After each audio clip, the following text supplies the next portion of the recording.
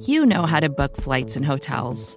All you're missing is a tool to help you plan that unbelievable travel experience. That's why you need Viator. Book guided tours, excursions, and more in one place. There are over 300,000 travel experiences to choose from, so you can find something for everyone. And Viator offers free cancellation and 24/7 customer support for worry-free travel. Download the Viator app now and use code Viator10 for 10% off your first booking in the app. Find travel experiences for you. Do more with Viator.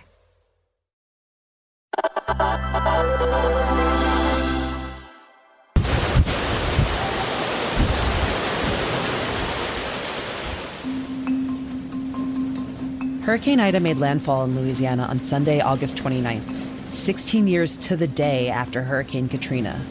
Within hours, the Category 4 storm tore down every electrical tower in New Orleans, plunging the city into darkness. And the biggest question on everybody's mind was, will the levees hold this time? The house I grew up in actually backed up to the levee along the Mississippi. And when you live in New Orleans or in South Louisiana, it's really flat. So the levee is the only thing that is like a hill. In the springtime when the water was high, you could see the ships floating by at a level that was obviously higher than your house. Jeff Amy is a reporter at the Associated Press who's been covering Ida, specifically how the levees have been doing. Especially as a child, I had such rock-solid confidence in the river levee that it never occurred to me that it could break or that there was some level of danger. And I think that was part of the big shock after Katrina, is that people had gotten to where they trusted that this sort of massive system of civil works were going to protect them. And when it turned out that they didn't, people were really, and there still are people who are really angry and really hurt.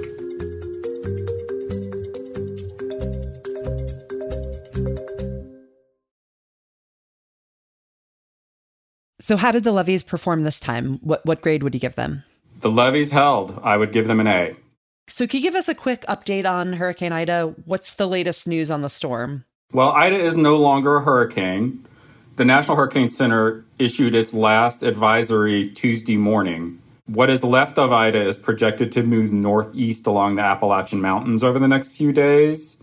There is a rainfall flooding threat throughout that region, and forecasters right now are most worried about northern West Virginia, western Maryland, and southern Pennsylvania and New Jersey.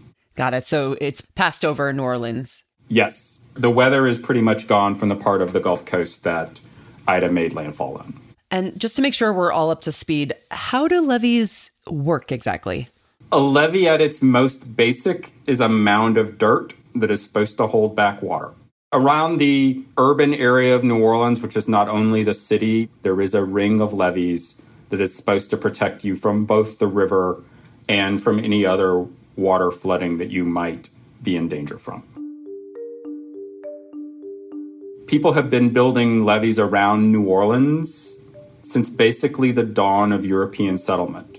The French showed up in 1712, and by 1718, the French colonial government had ordered people to start building a levee along the Mississippi River, trying to hold back the river's normal spring flood from the then very small town of New Orleans.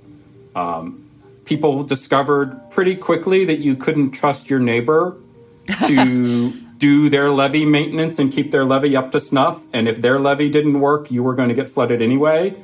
So levee boards and other local governments took over. Then came the flood of 1927, and the federal government, led by the U.S. Army Corps of Engineers, stepped in a big way to start building levees. Right. So jumping back to 2005, what went wrong with the levees during Katrina? Really, a bunch of different things went wrong. First, you have to think about that Katrina was a really big storm and pushed a great deal of water, maybe more water, a bigger storm surge than has ever been experienced in the history of European settlement. There were engineering problems, especially along flood walls, which are basically walls of cast concrete or other hard material that were built in places where you didn't have enough room to build the giant earthen hill of a levee. and a number of those flood walls collapsed. And the parts of New Orleans that tourists think of as New Orleans, that was the main contributor to flooding. In the eastern section of the city and in St. Bernard Parish, which is a suburb downriver from New Orleans, the levees were just too low and there was just too much water. And those were the main issues as to why New Orleans flooded in Katrina. So since then, there's been a lot of advancements to the levees. How did these 2021 levees differ from the ones back during Katrina? The Army Corps of Engineers has spent $14.5 billion since Katrina to strengthen levees around New Orleans. It's called the Hurricane and Storm Damage Risk Reduction System. They moved pumping stations out to the lakefront on Lake Pontchartrain, which basically shortened the line of defense. Those flood walls are no longer really holding back storm surge. They built a lot of structures in places where tourists and even residents can't see. I have a friend who works for the Army Corps of Engineers in New Orleans, and one of her assignments after Katrina was to find some place in Mississippi where you could mine train loads of clay to take back to New Orleans to build levees. Wow. The Corps of Engineers built a giant concrete and steel wall, which is called the Inner Harbor Navigation Canal Surge Barrier. Wow, who names these things? Well, it's the government bureaucrats. But some people call that the, quote, Great Wall of Louisiana. It is a wall that is at the head of Lake Borgne, which is meant to cut off surge coming up the Mississippi River Gulf outlet, which is locally called Mr. Go.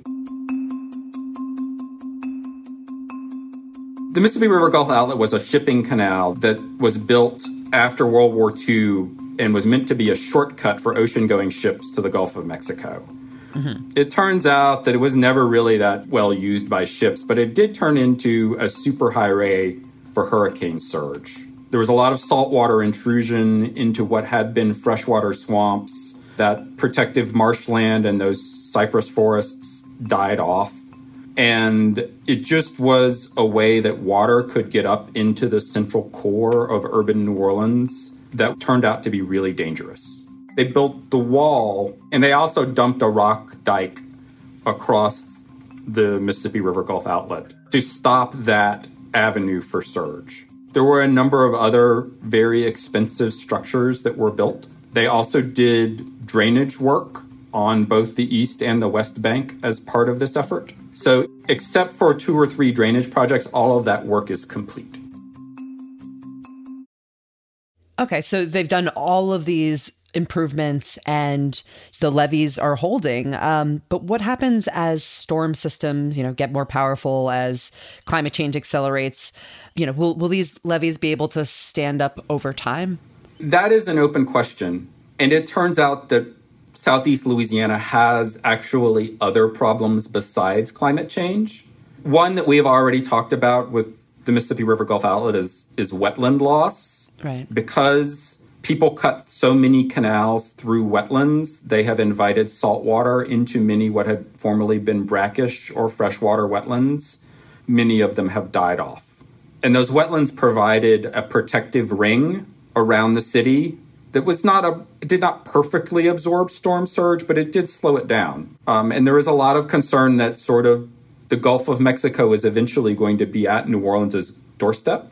The other issue that New Orleans and Southeast Louisiana has is the land is sinking. The Mississippi River, the weight of the silt that it brings down is actually pressing down the continental plate.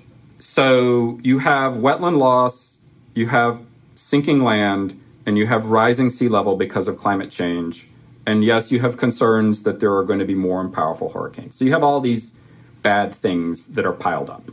The good news thus far is that people are alert to that danger. The Corps of Engineers just this year has issued a report trying to study what they need to do to raise the main system of levees so that they will remain effective through 2078.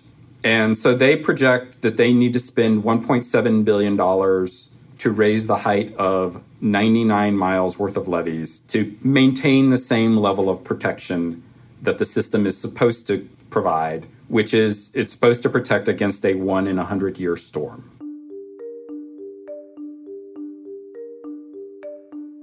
Thanks so much, Jeff. It's been great. Thanks. I'm Ronnie Mola, and this is Recode Daily.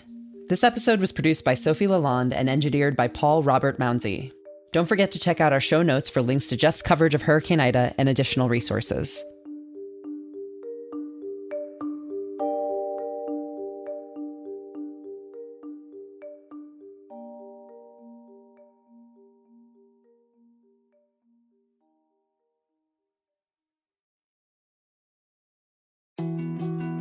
More to-dos, less time, and an infinite number of tools to keep track of.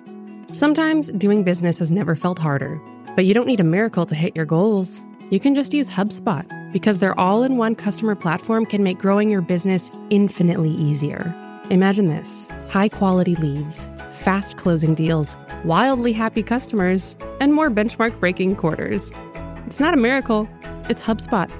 Visit HubSpot.com to get started today.